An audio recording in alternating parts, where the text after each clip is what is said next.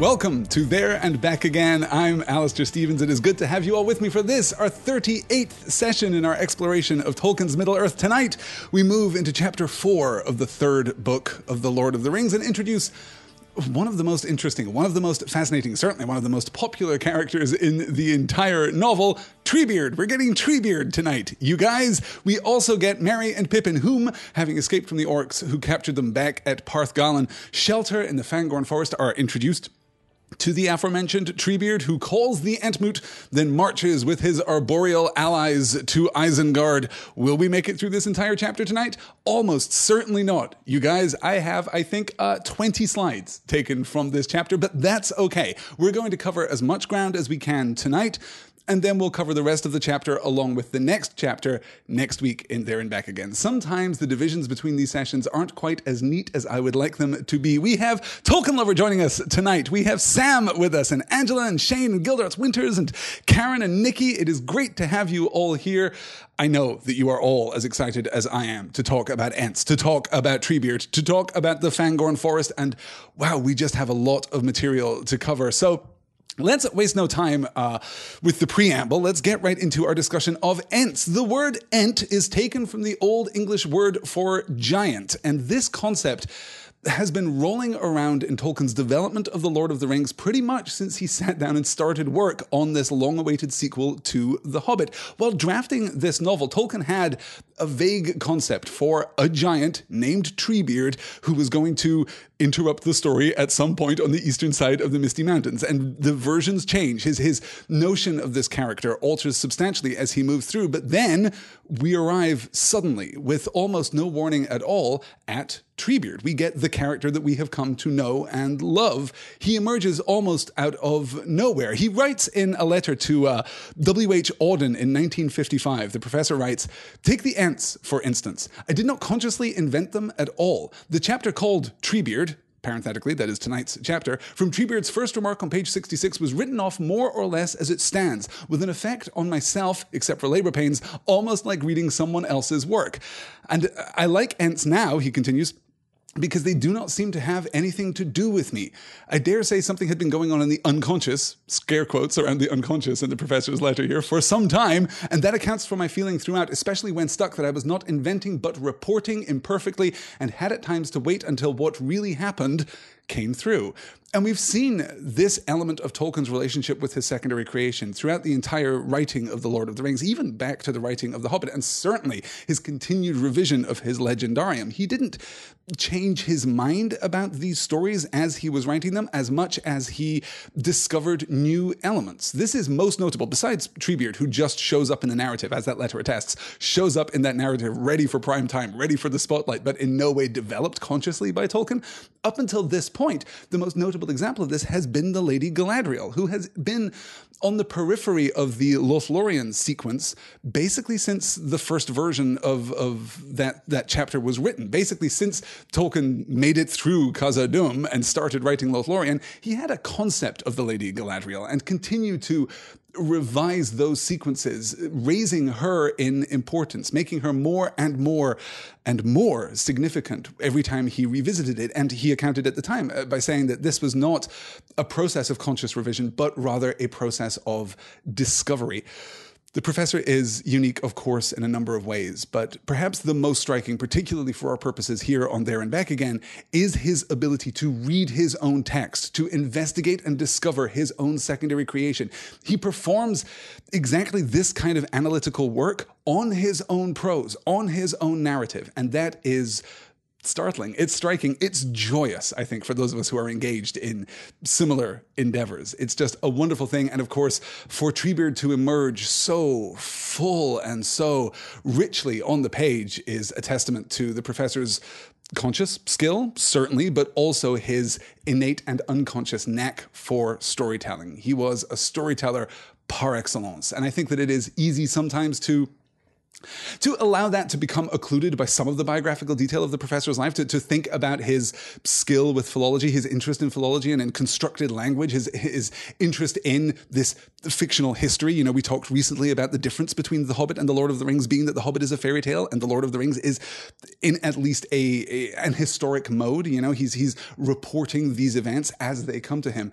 But his innate skill as a storyteller continues to astound. And I think that is the single reason that these books are as immediately compelling, as enduring, and as lingering as they are. So when we talk about Tolkien's approach to his work and we talk about the careful, painstaking ways in which he constructed these worlds, we mustn't forget that from time to time, a character would just show up and take over the page, and that would be it. And as he says, if you look at the history of Middle-earth, as he says, the drafts of this chapter, the drafts of this sequence, the drafts of basically everything, including Treebeard and the rest of the book, came pretty much immediately. There aren't major revisions to these sections of the book because Treebeard showed up on the page and knew what he was about. It's pretty great, you guys. I'm a big fan of Treebeard, obviously.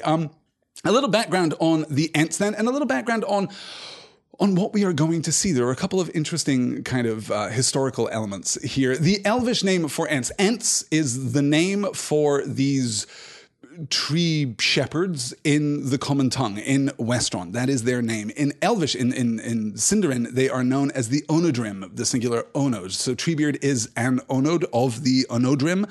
That's kind of the language differential that we'll get there, which is significant primarily, of course, because we're going to be talking a lot about different languages in tonight's session. We should also talk about the march to Isengard and the fact this is one of my favorite kind of biographical details, personal details about Professor Tolkien. He wrote the march to Isengard. He writes the coming awake of Fangorn Forest and the response to the depredations of Saruman in explicit response to Macbeth. He noted that when Birnam Wood is coming to Castle Dunsinane, he was less than thrilled with the final outcome. Less than thrilled, it is said, with men walking on stage with leaves in their hats. If you know the plot movement of Macbeth, you'll know the prophecy about Birnam Wood is pretty much, you know, it's thin stuff. It's meager stuff. We find a pretty devastating loophole. And of course, Tolkien is not above a pretty devastating loophole when it comes to prophecies. We'll talk more about that in the pages of The Return of the King, of course. But he decided that when he did the scene of Birnam Wood coming to Dunsinane, of Fangorn Forest coming to Isengard, he would do it right. And do it right. He absolutely did. Let's get into our reading tonight. We pick up from the beat at the end of the last chapter when the narrative perspective pulls all the way back from Merry and Pippin, and they are explicitly unaware of what happens to the Uruk-hai at the hands of the Rohirrim. But that plays out away from their attention, so we return to them with one of these odd little narrative continuances. Most of the time, Tolkien doesn't write like he is writing a sequel, or not a sequel, excuse me, like he is writing a series. He doesn't write in this serial mode. He breaks away from that because this isn't a series. This isn't even really entirely a novel. It is kind of a history of Middle-earth, and he generally respects that a great deal. We get, in general, these large sweeping landscapes and vistas. We'll get a beat of character interaction at the start of a chapter, and then we'll get, they found themselves at this place, and we'll get the landscape in which they find themselves. And we get a beat of that with Merry and Pippin in just a moment, but we start with a very direct continuation. Let me share this slide with you here. And put that, there we go.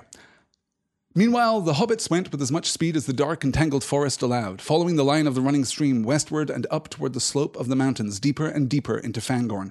Slowly their fear of the orcs died away and their pace slackened. A queer stifling feeling came over them, as if the air were too thin or too scanty for breathing. At last, Merry halted. "We can't go on like this," he panted. "I want some air."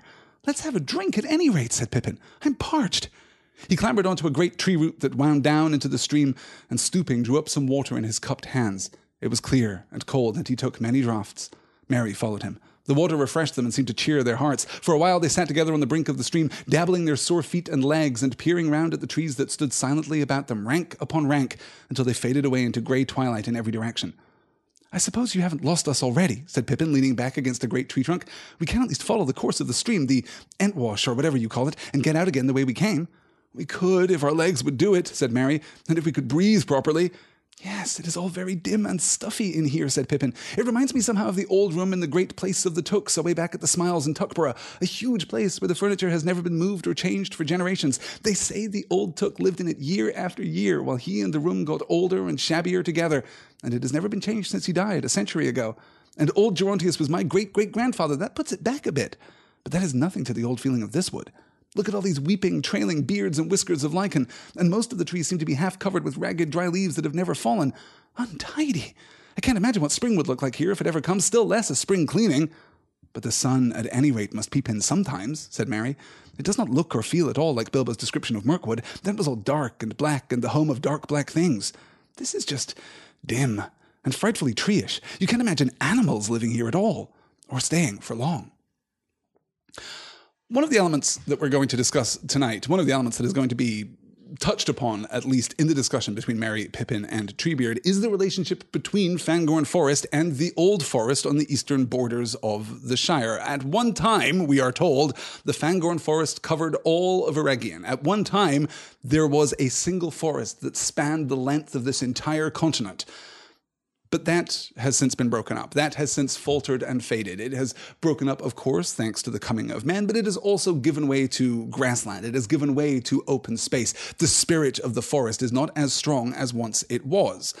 But we are wise, I think, to recall the Old Forest as we read these chapters pertaining to Fangorn. We're wise to pay close attention to the relationship between Fangorn and the Old Forest. And we talked, for those of you who are joining us recently, we talked a lot when we were discussing the Old Forest about the presence of the wood itself, the Old Forest as a gestalt entity, the Old Forest as a personality. We can talk meaningfully about the Old Forest having desires, having motivation, taking action. Remember how the Old Forest steers the hobbits toward the bonfire glade and then leads them up to the top of the hill where they can look out as if they are on an island surrounded by an ocean of green. And then, of course, the Old Forest leads them directly into the Withywindle Valley, and we might argue directly into the clutches of Old Man Willow. We escaped that thanks, of course, to the intrusion of one Tom Bombadil. Does Fangorn do the same thing? Well, yes. I mean, pretty clearly, yes. We're told again that the air is stifling, that it is close, and we begin to feel fatigued. We begin that same sleepiness, not quite the same sleepiness. It is not quite the same seductive sleepiness as we encountered in the Old Forest, but it is similar. Then in this passage, Merry and Pippin climb up on an old tree root and start refreshing themselves from the stream, and we must be reminded of the encounter with Old Man Willow, where they find themselves by the stream in the Withywindle and are urged by the voice of the Willow Man to drink deep, to actually put their legs, their feet and their legs in the stream and drink, because that's how a tree does it. And I guess the tree wouldn't necessarily know. Well, actually, no. The best thing is to cup the water and bring it to your mouth. No, we're in a fully arboreal mode here. And we see an echo of that here. And we'll see an echo, too, of the hobbits being guided, being directed, being led by Fangorn. But Fangorn is not the Old Forest. And Fangorn is not, explicitly, textually, Mirkwood. It is possible that Mirkwood and Fangorn had much more in common back in the dim and distant past, but it is not corrupted here. This is not the home of dark, black things, the way that Mirkwood was.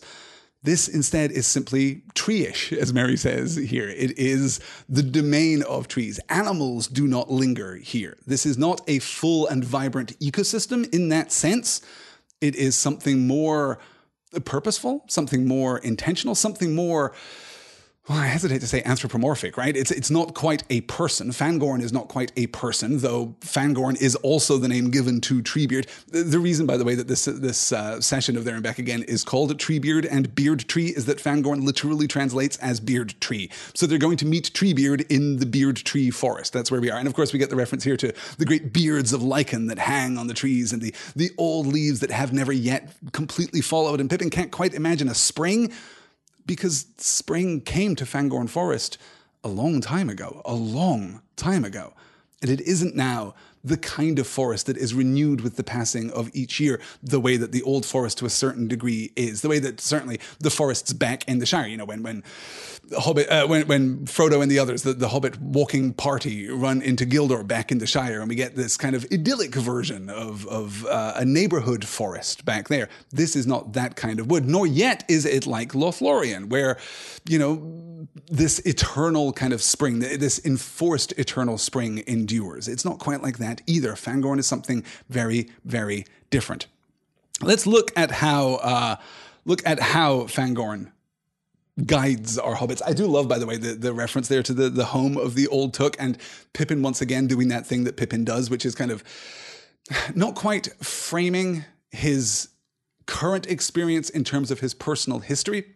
Sam does that, right? Sam will look at the world around him and sometimes try to retranslate his current experience into the metaphors that he has used back in the Shire. He is a simple hobbit, he understands the world of the Shire, so he will endeavor to make sense of this new and wider and more magical world by using the metaphors and the images and the symbolism of the Shire specifically, of his life in the Shire specifically. Pippin doesn't do quite that, but Pippin will try to build a bridge. He will look for continuity of experience in a way that Frodo doesn't. I think Frodo, kind of led by Bilbo in Bilbo's mold, if you like, embraces the wild for what it is, embraces the new for what it is. But Pippin mediates between Frodo and Sam in a really interesting way.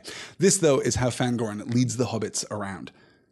They found it was further than they thought. The ground was rising steeply still, and it was becoming increasingly stony. The light grew broader as they went on, and soon they saw that there was a rock wall before them, the side of a hill or the abrupt end of some long route thrust out by the distant mountains. No trees grew on it, and the sun was falling full on its stony face. The twigs of the trees at its foot were stretched out and stiff, as if reaching out to the warmth. Where all had looked so shabby and grey before, the wood now gleamed with rich browns, and with the smooth black greys of bark like polished leather. The boles of the trees glowed with a soft green like young grass. Early spring, or a fleeting vision of it, was about them. In the face of the stony wall there was something like a stair, natural, perhaps, and made by the weathering and splitting of the rock, for it was rough and uneven. High up, almost level with the tops of the forest trees, was a shelf under a cliff. Nothing grew there but a few grasses and weeds at its edge, and one old stump of a tree with only 2 bent branches left. It looked almost like the figure of some gnarled old man standing there, blinking in the morning light. "Up we go," said Merry joyfully. "Now for a breath of air and a sight of the land." So they are led here by this gleam of gold in the distance, as if, the narrator tells us, as if the canopy had parted to admit a beam of sunlight into the deepest part of the forest. And hey, we should probably go in that direction, as if the canopy had parted. The canopy almost certainly did indeed part. So we find ourselves at this rocky face. We find this root of the distant mountains that has ventured forth beneath the land and emerged here, which is a beautiful image, of course. And then we get the stair. Weathered, yes, of course, but also cracked. How is the rock cracked? How has the rock been cracked? Well, presumably by the forcible intrusion of trees. Trees have grown up among the rock cracks and forced them apart, split them apart, and thus now we have a natural staircase leading up to this stump with branches, looking almost like a man looking out at the distant horizon. So much like the Old Forest, the Fangorn Forest is leading the hobbits. I think that's pretty clear to see. Yes, R. Faramir says in the chat, another as if that was more than if. Yes. And Tolkien Lover says, if the canopy is alive, then go towards light. Absolutely, right? This is a natural response and a good response. But here deeper in the wood, what do we see? Well, we see the springtime. We see a hint of spring, a facsimile of spring here, and we're nearing spring. It is, at this point, the very end of February of 1319 of the Third Age, so spring hasn't yet come, but we're getting a sense of springtime. But it feels as though this is a sense of springtime that has endured, and we're getting to the idea that the boles of these trees, the bark of these trees is old and dark like polished leather, that this is bark that has endured. So while we also get springtime, we get these images of great antiquity, of a kind of venerable antiquity here, deeper in the heart of the forest. This feels almost cared for. And then, of course, we meet Treebeard. This is following the observation that they almost like the forest. Almost felt you liked the forest, That's good. That's uncommonly kind of you, said a strange voice. Turn around and let me have a look at your faces. I almost feel that I dislike you both, but do not let us be hasty. Turn around. A large knob-knuckled hand was laid on each of their shoulders, and they were twisted round gently but irresistibly. Then two great arms lifted them up. They found that they were looking at a most extraordinary face. It belonged to a large man-like, almost troll-like figure, at least 14 foot high, very sturdy, with a tall head and hardly any neck. Whether it was clad in stuff like green and grey bark, or whether that was its hide, was difficult to say. At any rate, the arms at a short distance from the trunk were not wrinkled, but covered with a brown, smooth skin. The large feet had 7 toes each. The lower part of the long face was covered with a sweeping grey beard, bushy, almost twiggy at the roots, thin and mossy at the ends. But at the moment the hobbits noted little but the eyes. Those deep eyes were now surveying them, slow and solemn, but very penetrating. They were brown, shot with a green light. Often afterwards, Pippin tried to describe his first impression of them. One felt as if there was an enormous well behind them, filled up with ages of memory and long, slow, steady thinking, but their surface was sparkling with the present, like a sun shimmering on the outer leaves of a vast tree or on the ripples of a very deep lake. I don't know, but it felt as if something that grew in the ground, asleep, you might say, or just feeling itself as something between root tip and leaf tip, between deep earth and sky, had suddenly waked up and was considering you with the same slow care that it had given to its own inside affairs for endless years. Hum, murmured the voice, a deep voice like a very deep woodwind instrument. Very odd indeed. Do not be hasty, that is my motto. But if I had seen you before I heard your voices, I liked them. Nice little voices that reminded me of something I cannot remember. If I had seen you before I heard you, I should have just trodden on you, taking you for little orcs, and found out my mistake afterwards. Very odd you are indeed, root and twig. Very odd. First of all, we get another intrusion of chance, if chance you call it. If I had not first heard your voices, if I had first caught a glimpse of you coming through Fangorn Forest, well, I would have squished you. I would have squished you and then found out my mistake and presumably felt bad about it after the fact. But it's a good thing you hobbits are chatty, because if you weren't talking to each other, this would have turned out very badly for you indeed. So another moment of, yes, as I say, chance, if chance you call it. So this is our introduction to Treebeard, this giant figure, this half tree-like, half man-like or troll-like figure, 14 feet tall, covered in this smooth brown skin, but with a barky, mossy raiment around him. It is impossible to tell if this is his garb, if this is his clothing, or if this is his hide, if this is his skin there. We get, of course, the beard, twiggy at the roots, thin and mossy at the ends, but then we get the eyes. And this is unusual even for Professor Tolkien, to pivot here away from the direct description into Pippin's own temporally displaced, recollection of this encounter is fascinating. And it does something very, very important, right? It does two things very important. The first is to render Treebeard immediately in terms of story, in terms of myth. But it also renders him in terms of great antiquity. Pippin is going to survive this encounter. But Pippin will be talking about this encounter for many long years afterward. And when he does, he is going to do so with a great deal of thought and a great deal of care. And he is going to see these eyes, this depth of memory, but also the superficial sparkle of presence and presumably of beauty. All of the metaphors that he uses here of the natural world are beautiful, are compelling here.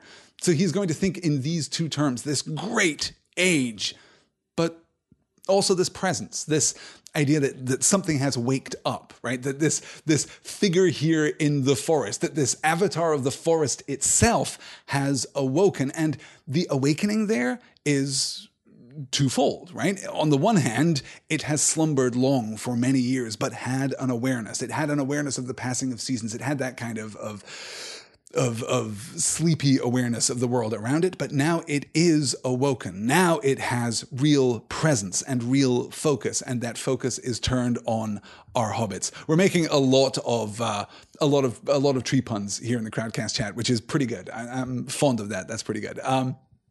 Joseph says, my new favorite power trio, Treebeard, Old Man Willow, and the Whomping Willow from Harry Potter. They would form, wow, quite an interesting group, wouldn't they? I mean, the two Willows, you've got to think, would kind of team up with each other. Old Man Willow probably, his songs are pretty good. I don't know if the Whomping Willow knows any songs. We're certainly about to find out that Treebeard knows some songs. Does the Whomping Willow sing? Oh, possibly. Possibly, yes. It would be fascinating to think that there were ants lurking in the Forbidden Forest right outside the grounds of Hogwarts. Yeah. Good.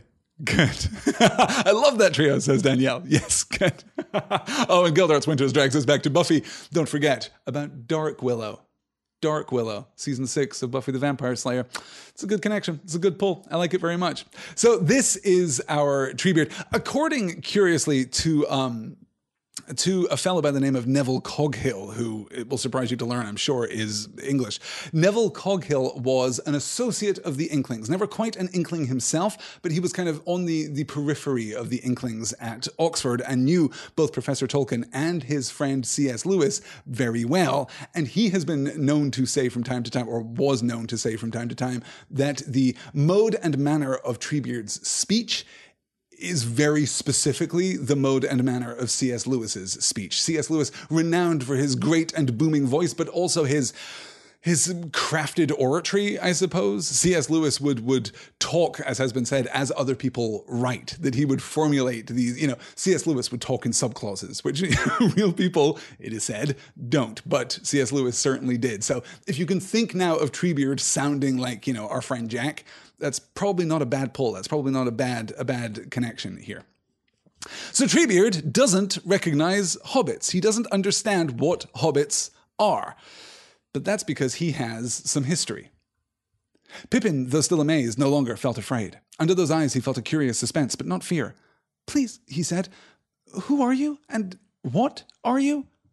A queer look came into the old eyes, a kind of wariness. The deep wells were covered over. Now, answered the voice. Well, I am an Ent, or that's what they call me. Yes, Ent is the word. The Ent I am, you might say, in your manner of speaking. Fangorn is my name, according to some. Treebeard, others make it.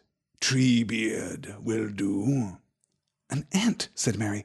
What's that? But what do you call yourself? What's your real name? Oh, now, replied Treebeard. Oh, now that would be telling. Not so hasty. And I am doing the asking. You are in my country. What are you, I wonder? I cannot place you. You do not seem to come in the old lists that I learned when I was young. But that was a long, long time ago, and they may have made new lists. Let me see. How did it go? Learn now the lore of living creatures. First name the free peoples. Eldest of all the elf children. Dwarf the delver, dark are his houses. Ent the earthborn, old as mountains. Man the mortal, master of horses.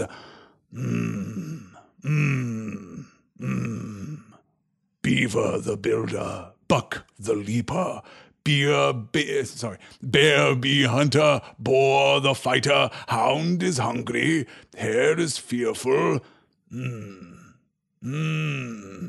Eagle in eyrie, Ox in pasture, Hart horn crowned, Hawk is swiftest, Swan of the whitest, Serpent coldest, how did it go? Rum-tum, rum-tum, It was a long list. But anyway, you do not seem to fit in anywhere. We always seem to have got left out of the old lists and the old stories, says Mary. Yet we've been around for quite a long time. We're hobbits. The idea of Treebeard learning by rote all the creatures of the world. How do we understand the creatures of the world? Well, here's a handy primer. Bears, they hunt bees. Just FYI. You should probably know that hounds are hungry and hares are fearful and oxes live in pastures and swans are white, I guess, just, so that you know. And of course, this is important in part because Fangorn does not exist in what we, from our, modern kind of scientific perspective, would consider a balanced ecosystem. No, this is a place of trees. This is a place for the forest itself, and animals do not come here often. So Treebeard, as the embodiment of Fangorn, as the protector of Fangorn, as the focal point for the Gestalt entity that is Fangorn, we might speculate, Treebeard is not necessarily going to be familiar with the creatures of the outside world, but he will learn his list. He will learn about the creatures in the world, those creatures which move about. But for those of us who have been thinking a little about the origins of Tolkien's secondary creation, the origins of Arda, well, this is kind of a shock. Elves first, the eldest of all the elf children. Check. We know that elves came first. Dwarf the Delver, darker his houses. Okay, dwarves, yes, awakened shortly after the elves, that's fine. Ent the Earthborn, old as mountains. I'm sorry, what? We're accustomed to thinking of the three free peoples of this realm. We're accustomed to thinking of the children of Iluvatar, elves and men, brackets, and hobbits, descended from men. It's fine, don't worry about it. But we're accustomed to thinking of elves and men. And dwarves, not children of Iluvatar, not created as a part of the original plan, but present here nonetheless. Those three, those are the good guys. That's it. Those are the peoples of Middle-earth. But also Ents. And Ents inserted third on the list before men. That is provocative. That is surprising. We've got, Sam is quoting Treebeard here. Yes, we're going to get to, yes, nobody is altogether on my side. We're going to get to that slide in just a little bit, but you're absolutely right. Yes. Good. Where would wizards go? Treebeard seems to know that they are different. Well, wizards, of course, would come much, much later. Presumably they are down near the very end of the list. Wizards have only been operative in the world for about 1,000 years. So they've come along after pretty much everyone else is done. And yes, I suppose that Treebeard knows of Gandalf and has obviously had some dealing with Saruman, so presumably, yes, he would have at least added wizards to the list, but maybe we don't quite get there. This is probably not an exhaustive list of all of the creatures that Treebeard has encountered or has knowledge of, but it is at least the primer on those things. So this is, again, we're moving at a heck of a pace here tonight. I acknowledge that freely, and I would like to spend more time on it. We must talk a little bit about names, right? We must talk a little bit about the power of true names and why it is that Treebeard is so unwilling to yield his own name and so surprised that the hobbits yield their own names. I guess, in fact, let's circle back around to that because we're going to get to that slide in just a moment. But I am now going to break a kind of informal rule that I've had here on There and Back Again, which is a rule against quoting the Silmarillion or referencing the Silmarillion or certainly having a slide from the Silmarillion, but I am going to do exactly that. I am going to pull from the beginning of the Silmarillion. I'm going to pull from the chapter entitled Of Aule and Yavanna. And of course, I've talked a lot about Aule and Yavanna.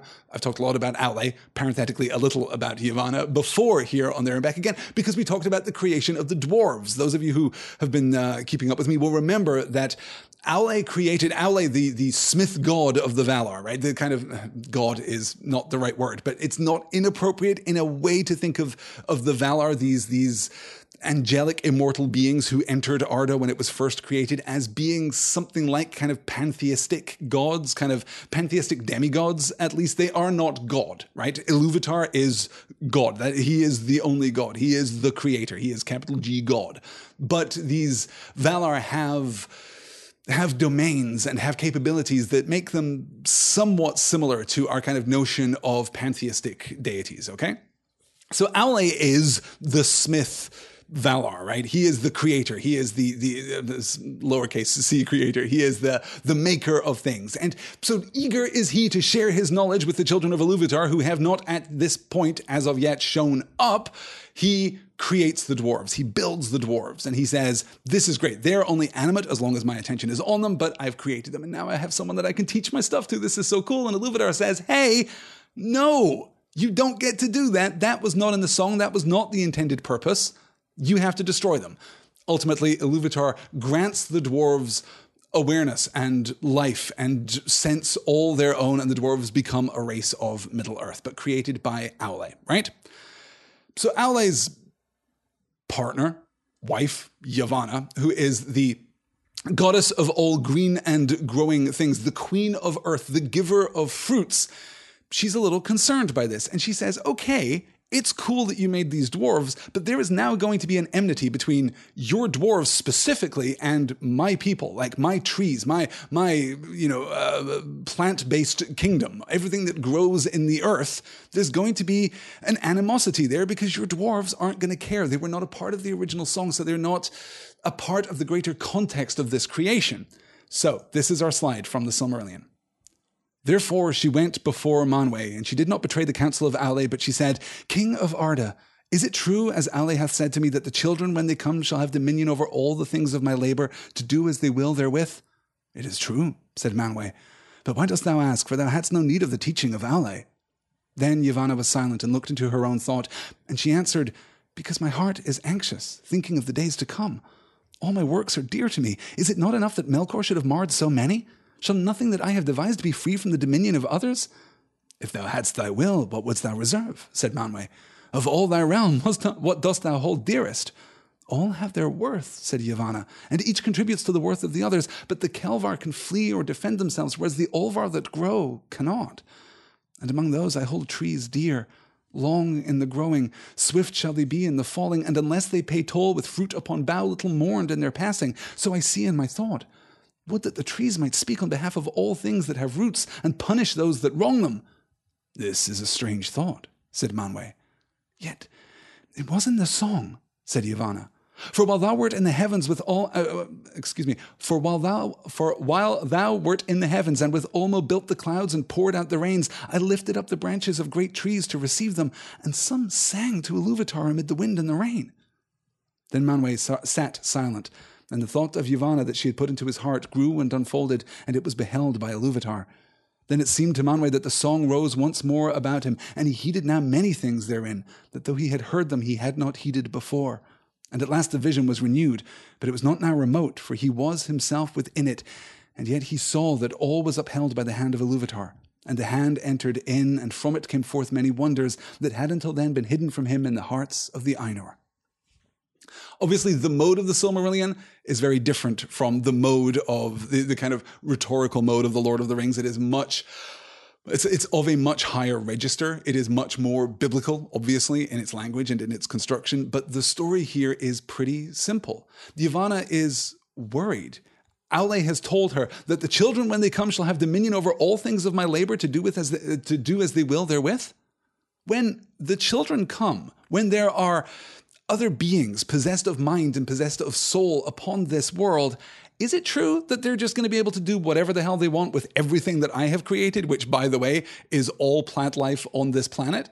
And Manwë says, well, yeah, but you didn't need the teaching of Ale to know that. That's like the deal, right?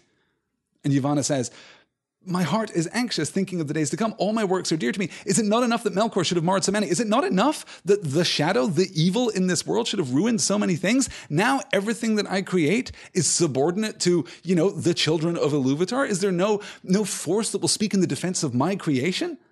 And Manwë says, well, okay, what do you want? What would you like to happen? And Yavanna says, well, okay, the Kelvar, animals can move, so they can defend themselves. They can flee and they can fight and they can take action. That's great. But the Olvar can't. Plants can't. They can't fight back. They can't protect themselves from the coming of the children of Iluvatar. Among these I hold trees dear. Long in the growing, swift shall they be in the felling. And unless they pay toll with fruit upon bough, little mourned in their passing. So I see in my thought. Trees are the best. Trees are most sacred to me. Long in the growing, but swift in the felling. This seems unjust to me. It is trivial. It is easy to kill a tree, but it takes a long time for a tree to grow. And they have no defense. They have no protector. This is a strange thought, says Manwë. Okay. You remember, Yavanna, how we entered this world after it was created, after we sang about it for a bit, the Ainulindale, the first chapter of the Silmarillion. Do you remember us all, singing about the world and how the world is going to be great and how things are going to happen in the way that they're supposed to happen? Remember that whole discussion? This is how it was always supposed to be. And Yavanna says, no. Yet it was in the song. Yavanna says, no. Hey, remember this part of the song? You didn't pay attention to it, maybe. You weren't conscious of it. You had not heeded it fully, perhaps. But remember this part of the song? While thou wert in the heavens and with Olmo built the clouds and poured out the rain, while you, king of Arda, while you, greatest of our number, while you, lord of the winds and the air and the birds, while you were up in the sky with Olmo, the king of the seas, and you created clouds and you let the first rain fall upon the surface of Arda, and I, in my influence, walked among the trees and lifted their branches to receive the rain. Remember when that happened? I heard them sing. I heard some of them sing praise to Iluvatar. And that was in the song. I remember us singing about that before the world was ever created. And Manwe says, weird. I guess you're right. This idea that Yavanna gives to Manwe unfolds within him, and he suddenly understands, no, wait, you're right, that was in the song. This isn't a part of my domain. This isn't a thing that I was paying attention to, but you're right. We did plan this from the beginning. So after this slide, spirits are sent out to find residence, to take up residence within the bodies of particular trees. And thus the Ents are created autonomously from the beginning, created in accordance with the song. They are not the children of Iluvatar. Why are they not the children of Iluvatar? Because they don't have souls, right? They are not created within the world. Spirits go into the Ents. They are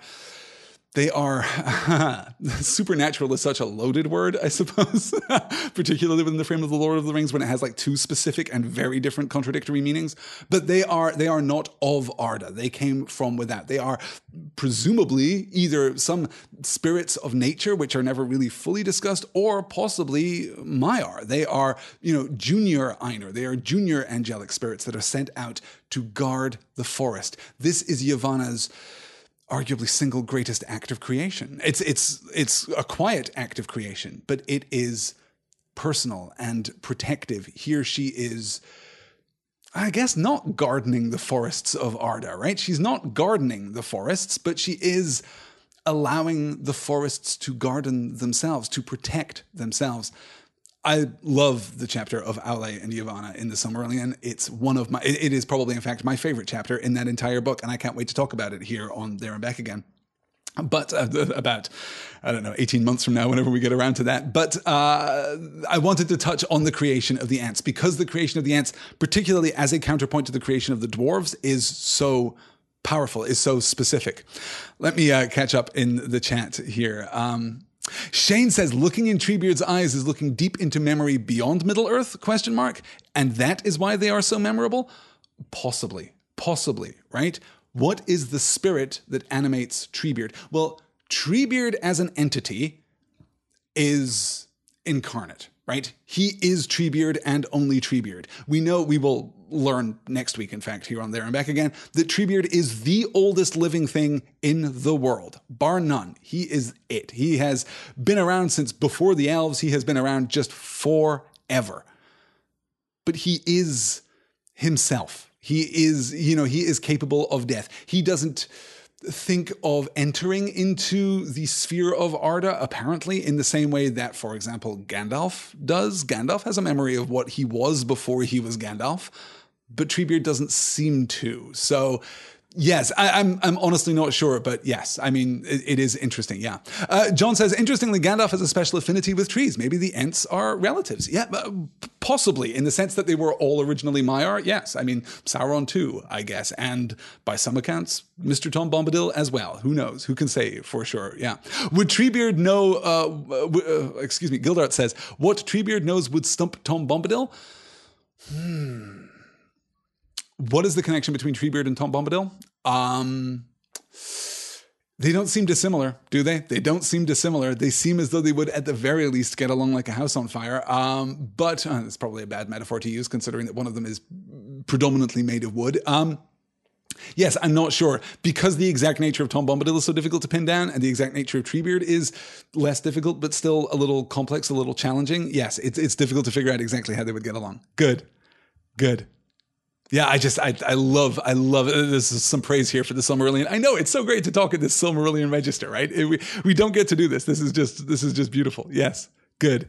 Okay, let's keep moving on. So that's our history of Ents. Ents are created at the behest of Yavanna when she goes to Manwë and says, it's not cool that the children of Iluvatar can just do what they want with plants, right? Like, I mean, I know that they can, but the plants should have someone to speak in their defense. And it was in the song, and thus Manwë is moved. More of the song is revealed to him. He is able to discern more within the song than he was previously, and he feels the hand of Iluvatar. He feels the agency of the creator god here behind everything. So that is our introduction here to the origins of Ents. Let's get back to names, because this is one of my favorite topics in all of fantasy fiction. Nobody else calls us hobbits. We call ourselves that, said Pippin. Come now, not so hasty. You call yourselves hobbits, but you should not go telling just anybody. You'll be letting out your own right names if you're not careful. We aren't careful about that, said Mary. As a matter of fact, I'm a Brandybuck, Meriadic Brandybuck, though most people just call me Mary. And I'm a Took, Peregrine Took, but I'm generally called Pippin or even Pip. But you are hasty folk, I see, said Treebeard. I am honored by your confidence, but you should not be too free all at once. There are Ents and Ents, you know, or there are Ents and things that look like Ents but ain't, as you might say. I'll call you Mary and Pippin, if you please. Nice names. For I am not going to tell you my name. Not yet, at any rate. A queer, half-knowing, half-humorous look came with a green flicker into his eyes. For one thing, it would take a long while. My name is growing all the time, and I've lived a very long, long time. So my name is like a story. Real names tell you the story of the things that they belong to in my language, in the old Entish, as you might say. It is a lovely language, but it takes a very long time to say anything in it, because we do not say anything in it unless it is worth taking a long time to say and to listen to. But now... And the eyes became very bright and present, seeming to grow smaller and almost sharp. What is going on? What are you doing in it all? I can see and hear and smell and feel a great deal from this, alalala rumba kamanda lindor burme. Excuse me, that is a part of my name for it. I do not know what the word is in the outside languages. You know, the thing that we are on, where I stand and look out on fine mornings and think about the sun and the grass beyond the wood and the horses and the clouds and the unfolding of the world. What is going on? What is Gandalf up to? And these... Bararum. He made a deep rumbling noise like a discord on a great organ. These... orcs and young Saruman down at Isengard. I like news, but not too quickly now. Names. Why are names so important? Why are names so significant? Why do names behave as though they have a magical power associated with them? Well, for two reasons. Firstly, in the fairy tradition, which is, of course, woven into every single element of Tolkien's secondary creation, of Tolkien's legendarium, names do have power. To know the name of a thing is to have power over that thing. But here we get an explanation as to why that might be. In Old Entish, the name of the thing is the story of the thing. Literally, to know the name of a creature is to know its story, is to understand it. And that does give you a power over it. Not necessarily a magical power, not necessarily a, totemic Dweomer kind of power over that thing, but a kind of power nonetheless. Because when you know and understand something, you can, exploit it, challenge it, defeat it. There's a part in Treebeard's name where he says, in the Old Entish, oh, and also, parenthetically, I am terrified of spiders, and if you ever offer a spider to me, I will do whatever you tell me to do. It's a funny story. It happened this one time on a Tuesday afternoon. That's a part of Treebeard's name. I mean, it's probably not, but imagine that it is, right? Imagine that he had a run-in with Ungoliant or a run-in with Shelob or one of the dark spiders that was spawned from Shelob. And he has that as a detail of his story and a part of his name, and thus now you have a power over him. It may not be a complete power, but it is a power nonetheless. So this works in both senses, right? It works in terms of fairy and fairy tales, but it also works from a philological constructed language point of view. Old Entish is clearly a descriptive language. It is clearly, we can see this from the way that Treebeard kind of converts his thoughts into Westeron. What is it that he's talking about here? This alala lala rumba commanda lindor burme, this part of my name for it. I do not know what the word is in the outside languages. You know, the thing we are on, where I stand and look out on fine mornings and think about the sun and the grass beyond the wood and the horses and the clouds and the unfolding of the world. Oh, a hill? A hill, as the hobbits will offer in a moment? And he says, well, that's a very hasty name for something that has endured since the beginning of the world. And he has a point. He has a point. I would love a translation there of the old Entish. What exactly is it that he is saying here about this hill? What is this part of the hill story, and what does it mean? Yeah.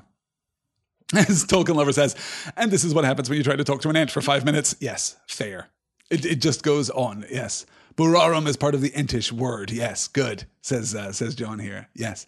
Oh, and Heather says, this reminds me of Bilbo in the list of names given to Smaug. That's very good, right? As he's talking about being, clue finder and yes, good. And Joseph says there is very little erosion in Middle-earth, apparently. Well, the steps are worn, at least. But yes, it's the natural world does tend to endure here in Tolkien's conception. Good. All right. Yes.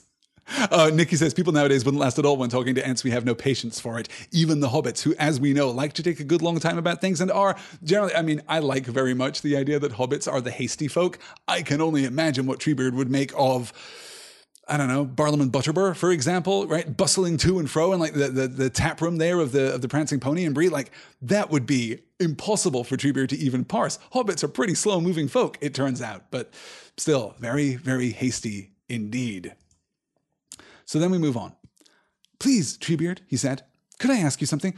Why did Celeborn warn us against your forest? He told us not to risk getting entangled in it. Did he now? Rumbled Treebeard. And I might have said much the same if you had been going the other way. Do not risk getting entangled in the woods of Lorelin. That is what the elves used to call it, but now they make the name shorter. Lothlorien, they call it. Perhaps they're right. Maybe it is fading, not growing. Land of the Valley of Singing Gold. That was it once upon a time. Now it is the Dream Flower. Ah, well. But it is a queer place, and not for just anyone to venture in. I am surprised that you ever got out, and much more surprised that you ever got in. That has not happened to strangers for many a year. It is a queer land.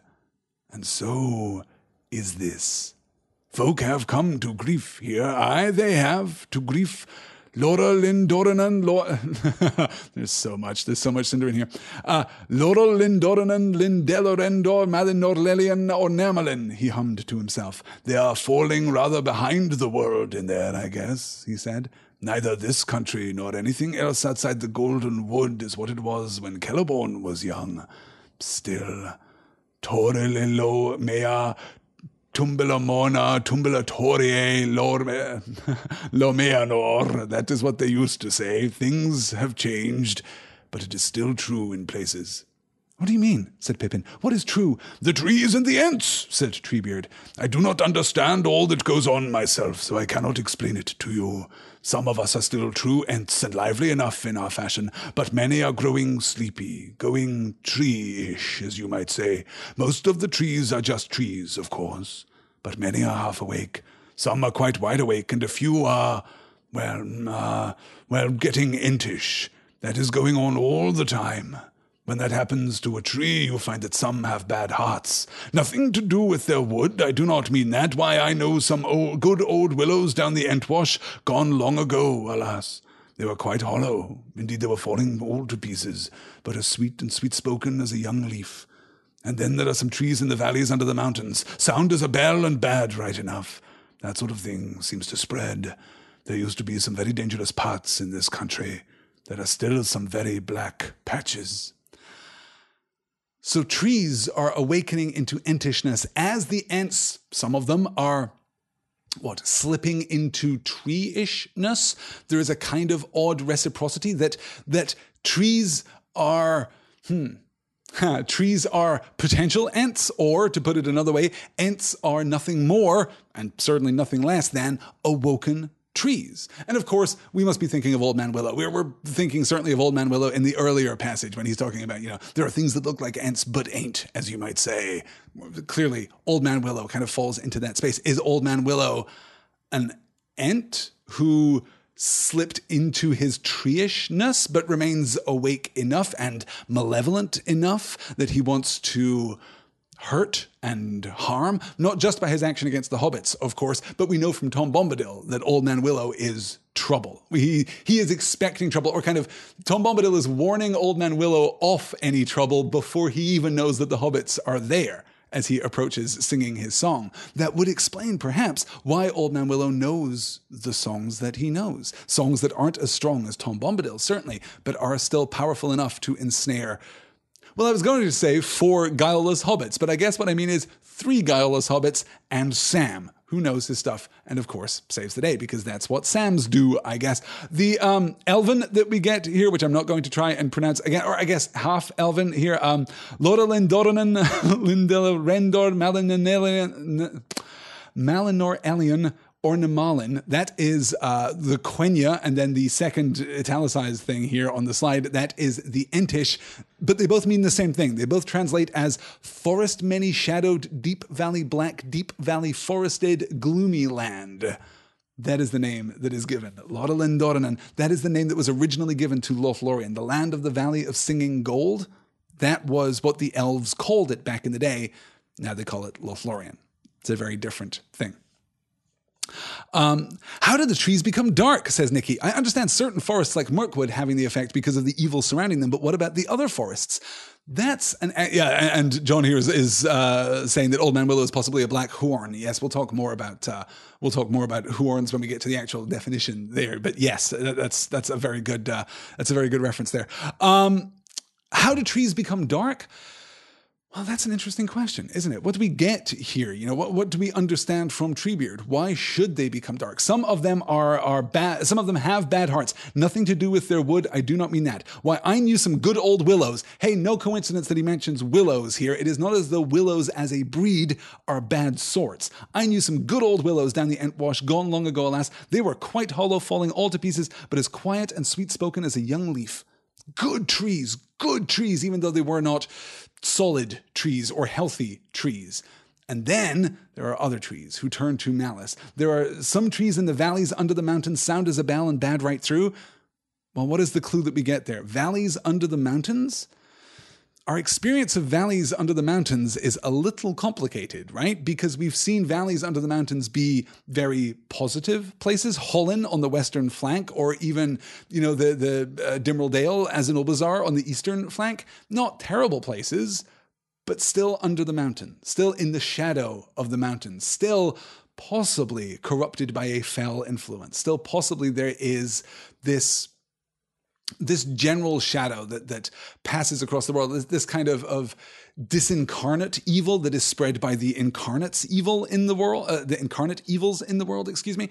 Perhaps that is what is leading to the corruption of these trees. It is possible, yes. And our Faramir says this is very good, or just evidence that they have free will. If they can make bad choices, some will. And Rita says, they're all good trees, Brent. That's the thing. Those good old willows down the Entwash, would willow again, 12 out of 10? Yes. The natural process, says Heather, the natural process of rot and decay is not an indicator of evil. Darkness is more complicated than that. Heather, that is brilliant. That is a perfect encapsulation of what we're talking about here, right? Rot and decay and even sickness and disease, even physical fallibility, this is not an indication of corruption, right? This is not what we are talking about. That, in fact, is a wholesome and healthy part of the cycle. Yes, Treebeard has lived for ages uncounted. I think that there is one non-canonical source that gives his age as like 13,500 years old or something ludicrous, but it is certainly something of at least that order, probably much, much higher than that, right? Not every tree lives as long as Treebeard. Trees, you guys, just to shock you, are not functionally immortal, even presumably within the woodland realms of Middle-earth. The individual trees don't matter there. That's why I refer to the Old Forest and Fangorn, and even to an extent Mirkwood, as and again, to a lesser, much lesser extent, Lothlorien. I'm referring to these as Gestalt entities. They are the culmination of all of their constituent parts. They are the aggregation of all of their constituent parts. Fangorn endures, even though the individual trees of Fangorn die.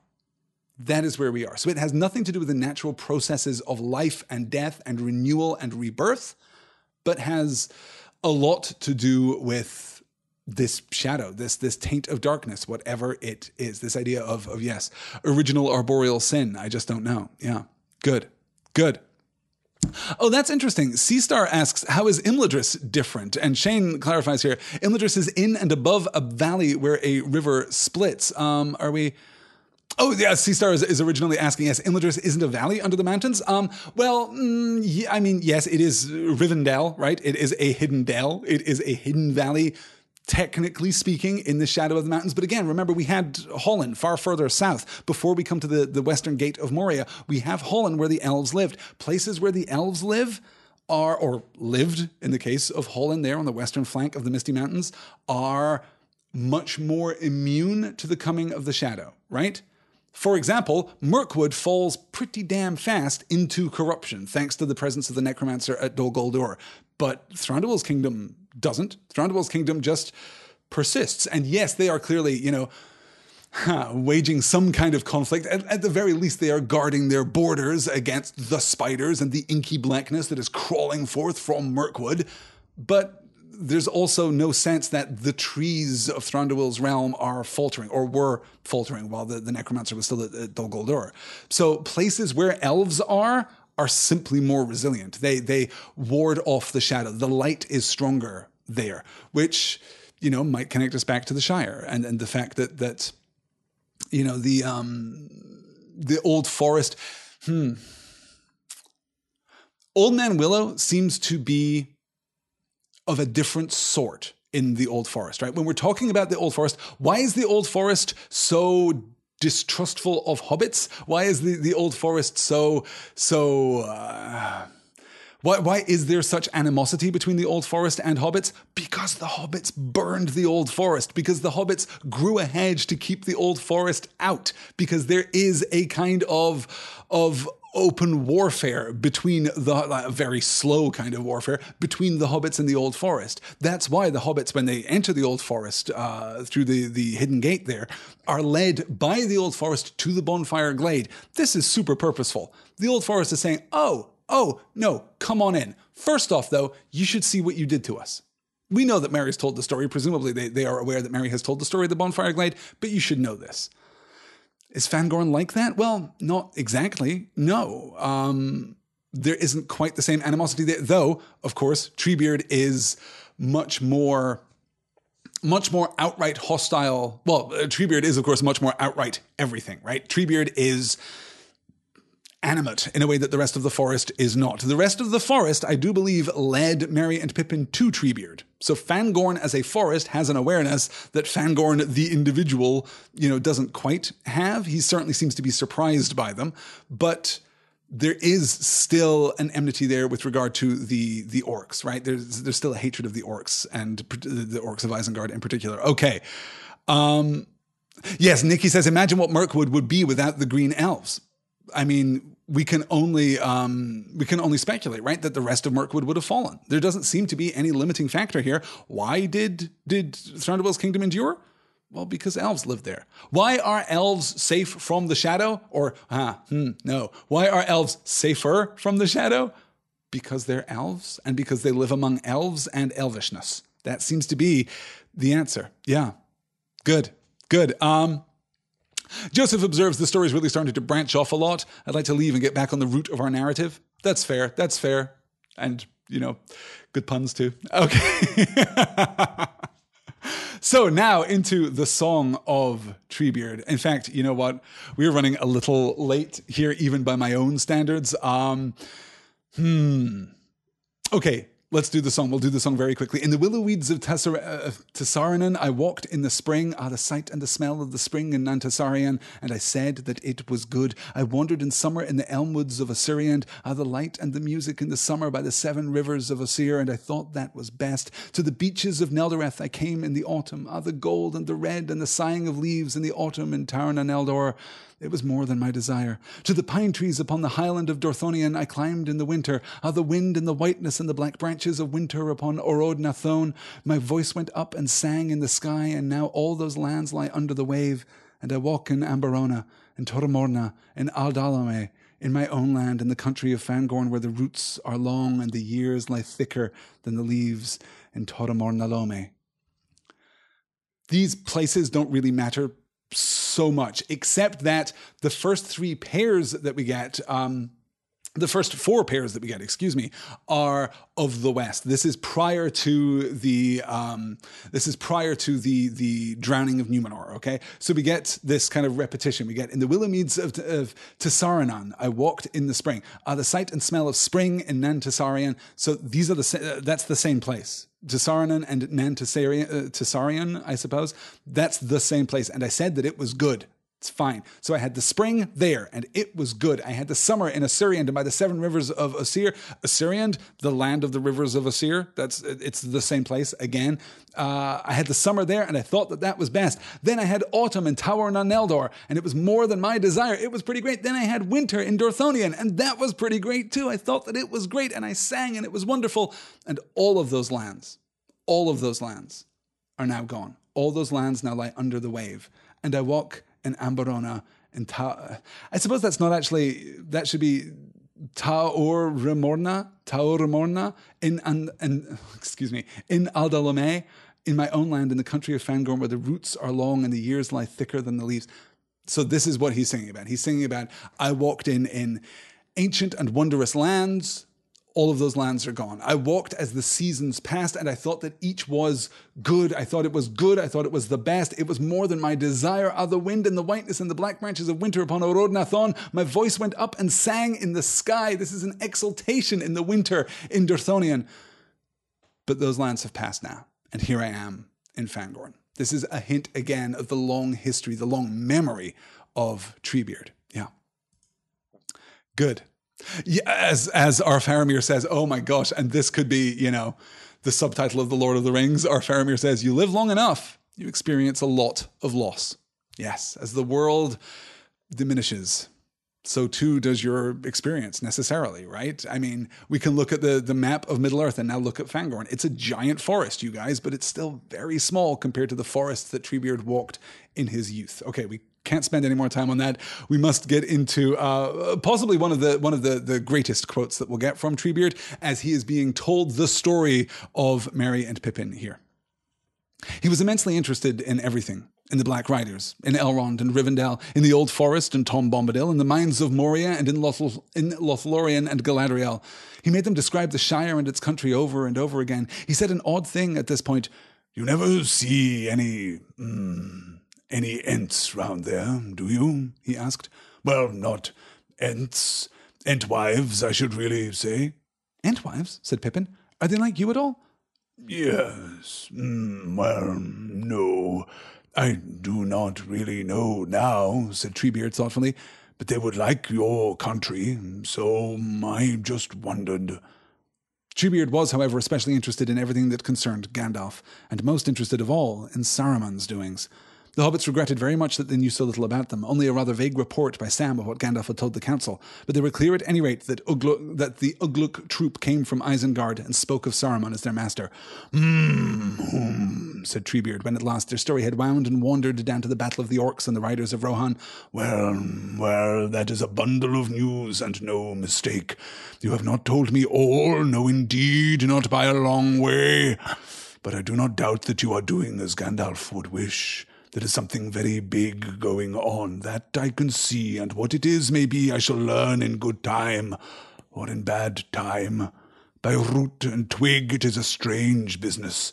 Up sprout a little folk that are not in the old lists, and behold, the 9 forgotten riders reappear to hunt them, and Gandalf takes them on a great journey, and Galadriel harbours them in Caras Galadhon, and orcs pursue them down all the leagues of Bardoland. Indeed, they seem to be caught up in a great storm. I hope they weather it." "And what about yourself?" asked Merry. I have not troubled about the great wars," said Treebeard. "They mostly concern elves and men. That is the business of wizards. Wizards are always troubled about the future. I do not like worrying about the future. I am not altogether on anybody's side, because nobody is altogether on my side, if you understand me. Nobody cares for the woods as I care for them, not even elves nowadays. Still, I take more kindly to elves than to others. It was the elves that cured us of dumbness long ago, and that was a great gift that cannot be forgotten, though our ways have parted since. And there are some things, of course, whose side I am altogether not on. I am against them altogether, these Burarum." He again made a deep rumble of disgust. "These orcs and their masters." Are there Entwives in the Shire? Why would the Entwives like the Shire? Because the Shire is a garden. We'll talk a little more about the Entwives, the great tragedy, great capital G tragedy of the Entwives in just a few slides' time. But this thought that Entwives would like the Shire, yeah, they really would. They really would. And the tragedy that Treebeard just can't remember. He doesn't remember what they are like. Well, we'll circle back around to that anyway. And of course, are there Ents in the Shire? Well, there is this throwaway reference, right, to something as large as a tree walking north of the Shire. We get this back, beginning of chapter 2. This is Sam and Ted Sandyman talking in the pub. So there is an account given there. Was that an Ent? Was that an Entwife? We don't know. We don't know.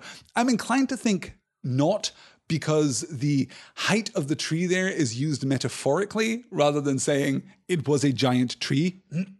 So it is possible that it is just something else very large, or that it is just a story, that it is just disquiet among the Hobbit folk. Yes. Yes, John is pointing out here that there's a lot of talk, obviously, here of Gandalf and a lot of talk of Saruman, and where is Radagast? John says Radagast is more into birds and squirrels than trees. Yes, Radagast is about the animals, not about the trees, not about the green growing things that were of Yavanna's domain. Yes, good. Okay. So we tell everything about the story. No, wait, we don't tell everything by the story, and gosh, doesn't Treebeard recognize that? That is a bundle of news and no mistake. You have not told me all. No, indeed, not by a long way. Because they haven't told him about the ring. They specifically withhold information about the ring. But it doesn't matter. Treebeard doesn't know about the ring, care about the ring, could have any conception of the ring whatsoever. It doesn't matter. He understands that they are doing as Gandalf would wish. There is something very big going on that I can see, and what it is, maybe I shall learn in good time or in bad time. And then we get this recapitulation of the plot. By root and twig, this is a strange business. Up sprout a little folk that are not on the old lists, and behold, the 9 forgotten riders reappear to hunt them, and Gandalf takes them on a great journey, and Galadriel harbours them in Caras Galadhon, and orcs pursue them down all the leagues of Walderland. Indeed, they seem to be caught up in a great storm. I hope they weather it. I hope they weather it, says Treebeard. I hope they weather it. I hope that these hobbits, these little sprouts, make it through. I hope everything is going to be okay. I mean, I'm not going to help. I'm not going to pitch myself into this great doing, partly because I don't know what it is, but also, well, we get what is perhaps the definitive line from Treebeard.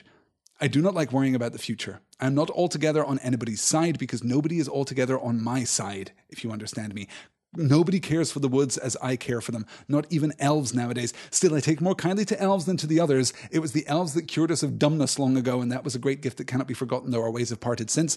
So the Ents are made animate by the will of Yavanna, by the request of Yavanna, I suppose, and by the embodiment of these particular spirits, wherever these nature spirits come from. But it is the elves that teach them to speak. And remember, language is the preserve of the elves. That is, language is what makes the elves special. That is what distinguishes the elves. So they share it with the Ents, and that is not a gift to be readily forgotten. I am not altogether on anybody's side because nobody is altogether on my side. What is the political agenda of Treebeard?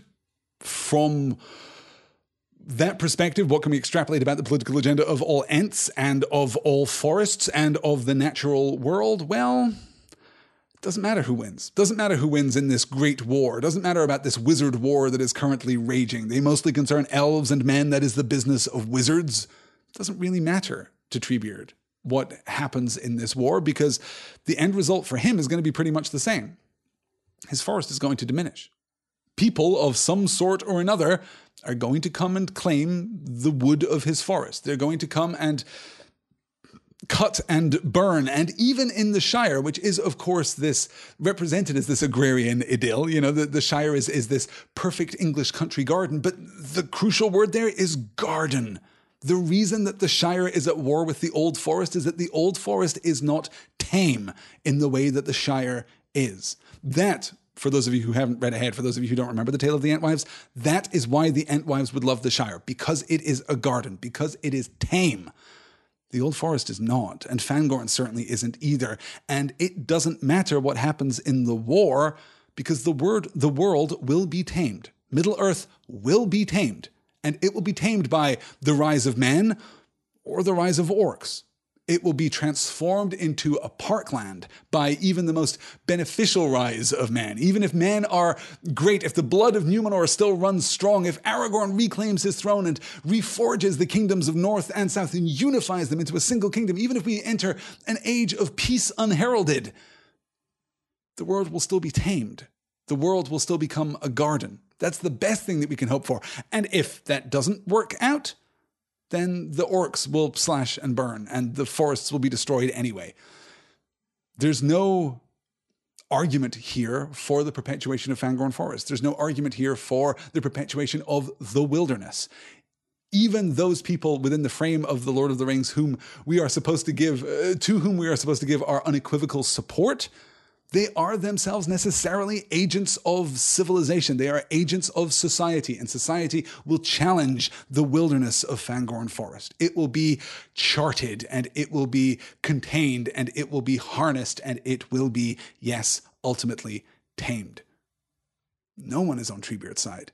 So why should he be on anyone's side? We'll see the development of this argument as we move on.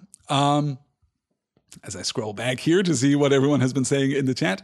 Oh my gosh, R. Faramir says, this has the cadence of a joke, but I still like the idea very much too. If an ant fell under the influence of the ring, would it make a sound? You're asking if an ant falls in the forest?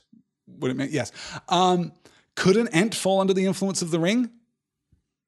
I have no idea. The closest thing we get to an argument about this is Tom Bombadil himself. If we are correct in our speculation, and Tom Bombadil is some kind of ancient archetypal nature spirit, then he and Treebeard are more like one another than any two other, than Tom is like anyone else or Treebeard is like anyone else. And thus it is possible that without that desire for power, without that desire to even really change the world, without, both Treebeard and Tom Bombadil seem to have a desire to perpetuate the world, but not change it. And we might argue logically, if that kind of continuation is change of a sort, is the foiling of the nature of nature itself, we might have an argument about that, perhaps, over brandy and cigars later in the drawing room. But I think that we can see that there's no outright desire to warp the world, to shift the world, to remold the world. So it is possible. Could an ant fall under the sway of the ring? My guess would be that Treebeard would be exactly as immune to the influence of the ring as Tom Bombadil. He would not be as gleeful about it. I do not think that he would have mastery of the ring. No. Mastery is, specifically and exactly the wrong word. I do not think that he would be joyous in his kind of relationship to the ring as Tom Bombadil is, but I do think that it would have a similar lack of impact on him. Yes. Gosh, we really are making decent progress tonight as we get through, I'm glad to say. Let me see here. What was the first tree's first word? What a really interesting question. Tree, probably, right? I don't know. Fangorn, maybe. Treebeard, I don't know. Here's the question. If Treebeard is the oldest living thing in Middle-earth, as Gandalf will assert in the next chapter. Was he first? Did he learn language from the elves? Still, I take more kindly to elves than to others. It was elves that cured us of dumbness long ago, and that was a great gift that cannot be forgotten. Us suggests an inclusivity there. He might be talking about himself and other Ents, and it was a great gift that cannot be forgotten. It's a great gift that cannot be repaid, a great gift that cannot be set aside. Forgotten maybe does indicate a personal relationship with those elves. It is possible that Treebeard is one of the original Ents that learned language. Oh, we're getting... Our Faramir is guessing rain, but no, both Sam and Nikki, I will credit both of you here with the obvious conclusion that the first word spoken by one of the Ents would, of course, be Groot. I am Groot. That would be the first thing, yes. A tree's first word, says Gildarts Winters, would be squirrel. Yeah, could be. I like that. Yeah.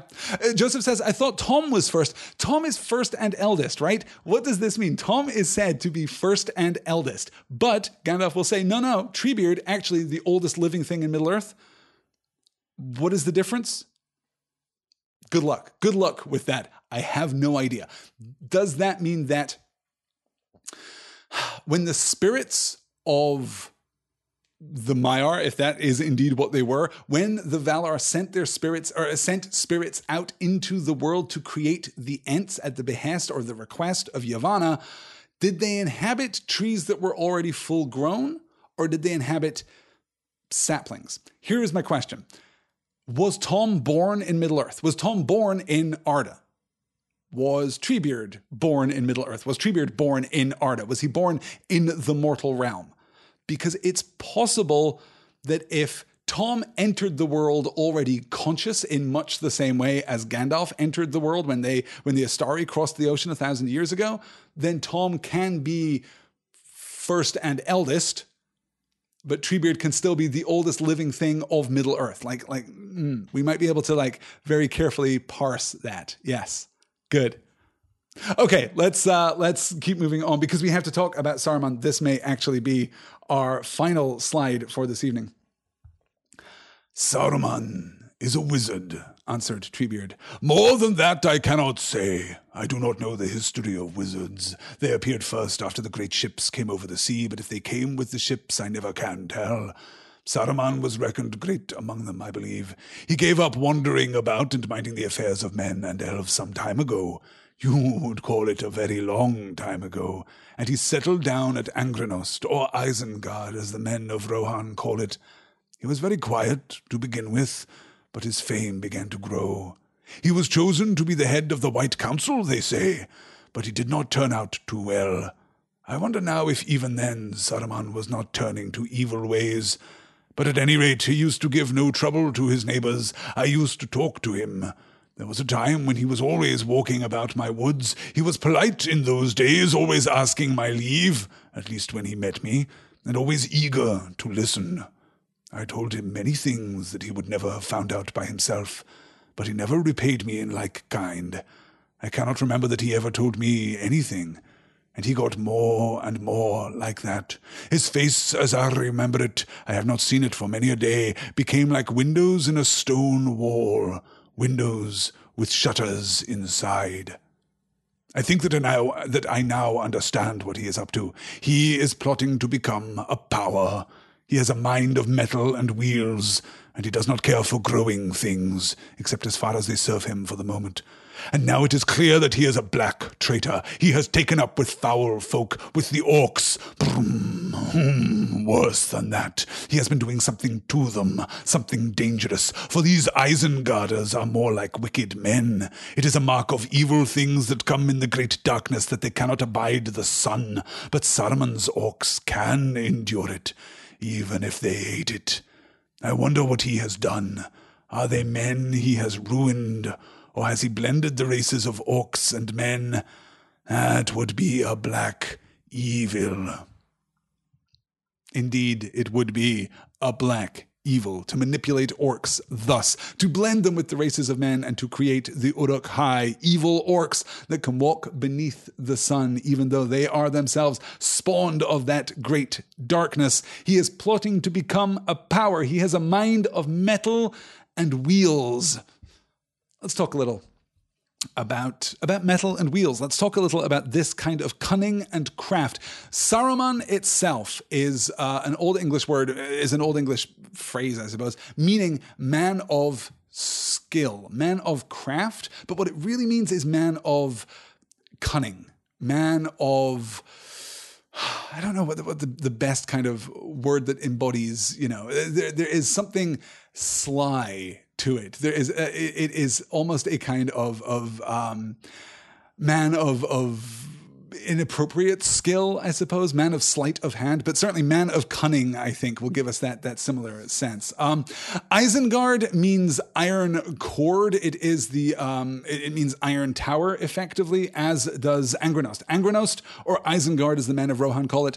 Again, those things mean the same thing. Eisen is the Old English form of the word iron, and guard, of course, a Germanic word meaning enclosure, like gated or fenced, yard or enclosure. Thus, Isengard, like iron guard. That guard is the same root that gives us, the Norse terms Asgard and Midgard. If you're familiar with your Norse mythology, those are the same. That's the same root there.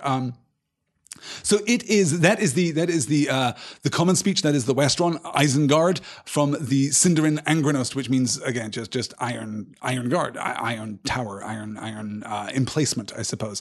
Isengard was built in the Second Age around the Tower of Orthanc. So Orthanc already stood. Orthanc also, Orthanc's a little tricky. Tolkien gives two different accounts for the meaning of the name Orthanc. And for those of you perhaps not familiar with the geography, Orthanc is the tower that stands in the middle of Isengard, right? Isengard is the region and Orthanc is the tower itself. Orthanc, one possibility for, the two towers that give their titles, that lead to the title of this book. So Orthanc, according to Tolkien, means in Sindarin Mount Fang. That is, it is a jagged tooth pointing toward the sky in Sindarin, but simultaneously, in the language of the Rohirrim, in Rohirric, means cunning mind. It apparently means both of those things. Like, this is just a simultaneous evolution of language. Orthanc means Mount Fang in Sindarin and cunning mind in Rohirric, but much more importantly, in Old English, Orthanc actually means cunning device, cunning mechanism, cunning. Device has exactly that, the right kind of sly cunning about it, right? So Orthanc itself is the cunning device run by the man of cunning. So here we're seeing an opposition to wisdom, right? We talk about this all the way back with Gandalf when he's talking about Saruman, and he says, "He who would break a thing to learn its purpose has left the path of wisdom."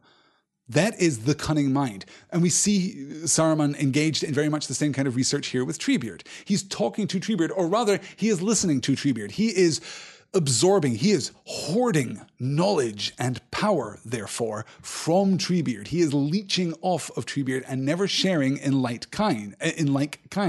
I told him many things that he would never have found out by himself, but he never repaid me in like kind. I cannot remember that he ever told me anything, says Treebeard. I can't remember him ever giving me information, teaching me something that I could not know myself. And he got more and more like that. His face, as I remember it, I have not seen it in many a day, became like windows in a stone wall, windows with shutters inside. He can close off his mind. He is no longer transparent to those around him. He is himself guarded, as Isengard is guarded, as Orthanc is guarded, as the cunning mind must be guarded to other minds around it, lest its true nature and devious intent be revealed. To Isengard, says Rayla Lynn in the chat, and our Faramir too sings, "They're taking the hobbits to Isengard." Yes. Joseph asks the slightly rhetorical question, but yes, John confirms too that Isengard itself stands in Nan Kuranir, which is another extension of that idea of cunningness and deceitfulness. Yes. Joseph asks the mostly rhetorical question, in what language does Orthanc mean phallic symbol of power? Well, I don't know. I mean, if we're going to accuse Orthanc of that, then, Minas Morgul, Minas Tirith, all the other towers that could be named. In fact, Barad-dûr itself, in fact, could be guilty of that same association. But, fair. Good. All right. Yes, I'm fascinated, says Andrea, by the sin of greed. In this case, the hoarding of knowledge, a gluttony. Exactly, right? He's not he's not sharing. He's not keeping his own counsel because it is wise, and he is not keeping his own counsel to protect others, as Gandalf certainly has. I mean, we must remember, the Dunedain are patrolling the Shire in secret in order to keep the Shire innocent. We're not giving the hobbits all the information that we could give them, because to give them that information would not empower them. It would dispirit them, rather, right? So there is something to be said for the benevolent protection of someone, the keeping of dangerous information from someone or something. But that's not what Saruman is doing. He is simply hoarding information. And actually, there's a great quote. Let me turn to my reader's companion to The Lord of the Rings, because I discovered this today. This comes from... this is a quote from J.R.R. Tolkien, author of The Century, in which Tom Shippey... arguably the greatest living Tolkien scholar. I mean, Tom Shippey, he's definitely up there. He's definitely up there. He writes in with regard to Saruman, he says that Saruman is caught, quote, not with the dragon sickness associated with gold, but with a metal sickness associated with iron, a disease which, quoting Professor Shippey, starts as an intellectual curiosity, develops as engineering skill, turns into greed and the desire to dominate, corrupts further into a hatred and contempt of the natural world which goes beyond any rational desire to use it. Saruman's orcs start by felling trees for the furnaces, but they end up by felling them for fun, as Treebeard complains. The applicability of this is obvious, with Saruman becoming an image of one of the characteristic voices of modernity, skill without purpose, bulldozing for the sake of change. And this is what is represented in the broadest sense. And this, I think, is actually where we'll wrap up, because we're about to pivot to the Entwives. So I think this will be the last slide that we'll cover this evening. And then we'll do the Entwives and the Entmoot and the March to Isengard. We'll do all of that next week. That'll be just fine. This is part of Tolkien's primary thematic thrust within the pages of The Lord of the Rings. We are suspicious of industry. We have been suspicious of industry right from the jump. We talked way back when we were talking about the Shire originally, about what it is that makes the Shire special and how it is that the Shire manages to have this agrarian, yes, certainly class-based society, but within the bounds of a class-based society, a fairly egalitarian, social structure here. What is it that allows the hobbits to maintain this standard of living? And we looked very carefully at the technological mechanisms available to the hobbits. And we look at, they have the bellows for the fire, and they have the mill. They have, we talked about the ways in which in the medieval period, mill owners were disproportionately powerful, because owning a mill allowed you to basically manipulate a dozen farms around you, because all of those farmers, they couldn't afford to run a mill of their own, but they did require the services of a mill. You were the middleman. You were the guy. You held the political power. If a farmer irritated you or frustrated you or in any way refused to give you due credit or to show due deference to you, you as the mill owner absolutely had the ability to prevent that farmer from using your mill, and thus putting him at a severe disadvantage compared to the other farmers in the area. And that was one of the first times in agrarian culture that power became codified in specific individuals because of their technological advance, right? And it is no coincidence that who are the worst people in the Shire, apart perhaps from the Sackville Bagginses? Well, the millers, right? Ted Sandyman is a miller. That's a problem. That's why he's the bad guy. More on that later. We'll talk about the coming of technology to the Shire, certainly. And we've had a glimpse of that, of course, in Sam's glimpse in Galadriel's mirror, when he's seen the destruction of the Shire. He's seen the tearing down of the old trees, right? Doesn't that sound familiar now? Aren't we now already primed to expect this conflict with Treebeard, or to perceive Treebeard's perspective on the conflict that is happening around him? I think that's clearly part of Tolkien's thematic intent here. So he's skeptical of industrialization. Why is he skeptical of industrialization? Well, it's not, I think, because Tolkien was a cheap and cavalier kind of golden age thinker. I don't think it's because Tolkien particularly thought that true happiness and empowerment only comes from the working of the land with one's own two hands and, simple wooden tools crafted by one's own two hands. I don't think that is necessarily what he's getting at. Tolkien was suspicious does not do the man credit sufficiently. He was fearful and critical and outraged by any desire to use other people as tools. So the great rise of industrialization that for Tolkien led to the end of England's, idyllic golden age, the building of the great factories of the north in Birmingham and in Manchester and of course, in London and environs. That industrialization process rendered the workers in those factories as less than human. We were now no longer an egalitarian society.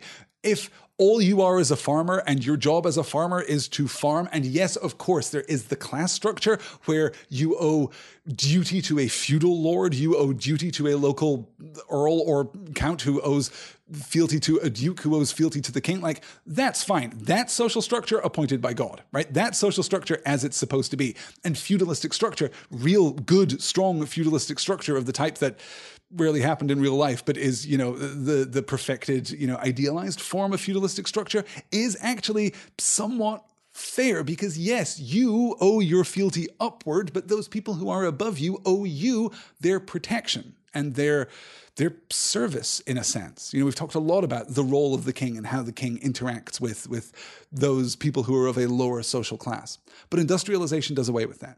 Industrialization does not create an analogous reciprocal relationship between those below and those above. The employer at a factory, the owner of a factory, the owner of a mill, if you want to take it back to that level, does not owe the people below him, the people dependent upon him, protection. He does not owe them a living wage even. They are tools to be exploited. They are resources to be exploited. And that is at the heart of what Tolkien found to be distasteful, to be disgusting about this kind of mass industrialization. So while we are dealing in the pages of The Lord of the Rings with Sauron and with a kind of incarnate evil and with corruption and with pride and the desire for power, right? The big ticket, evil items in Tolkien's cosmology and Tolkien's theology, Well, Sauron is the real embodiment of real evil, power and greed and the desire for more and more and more.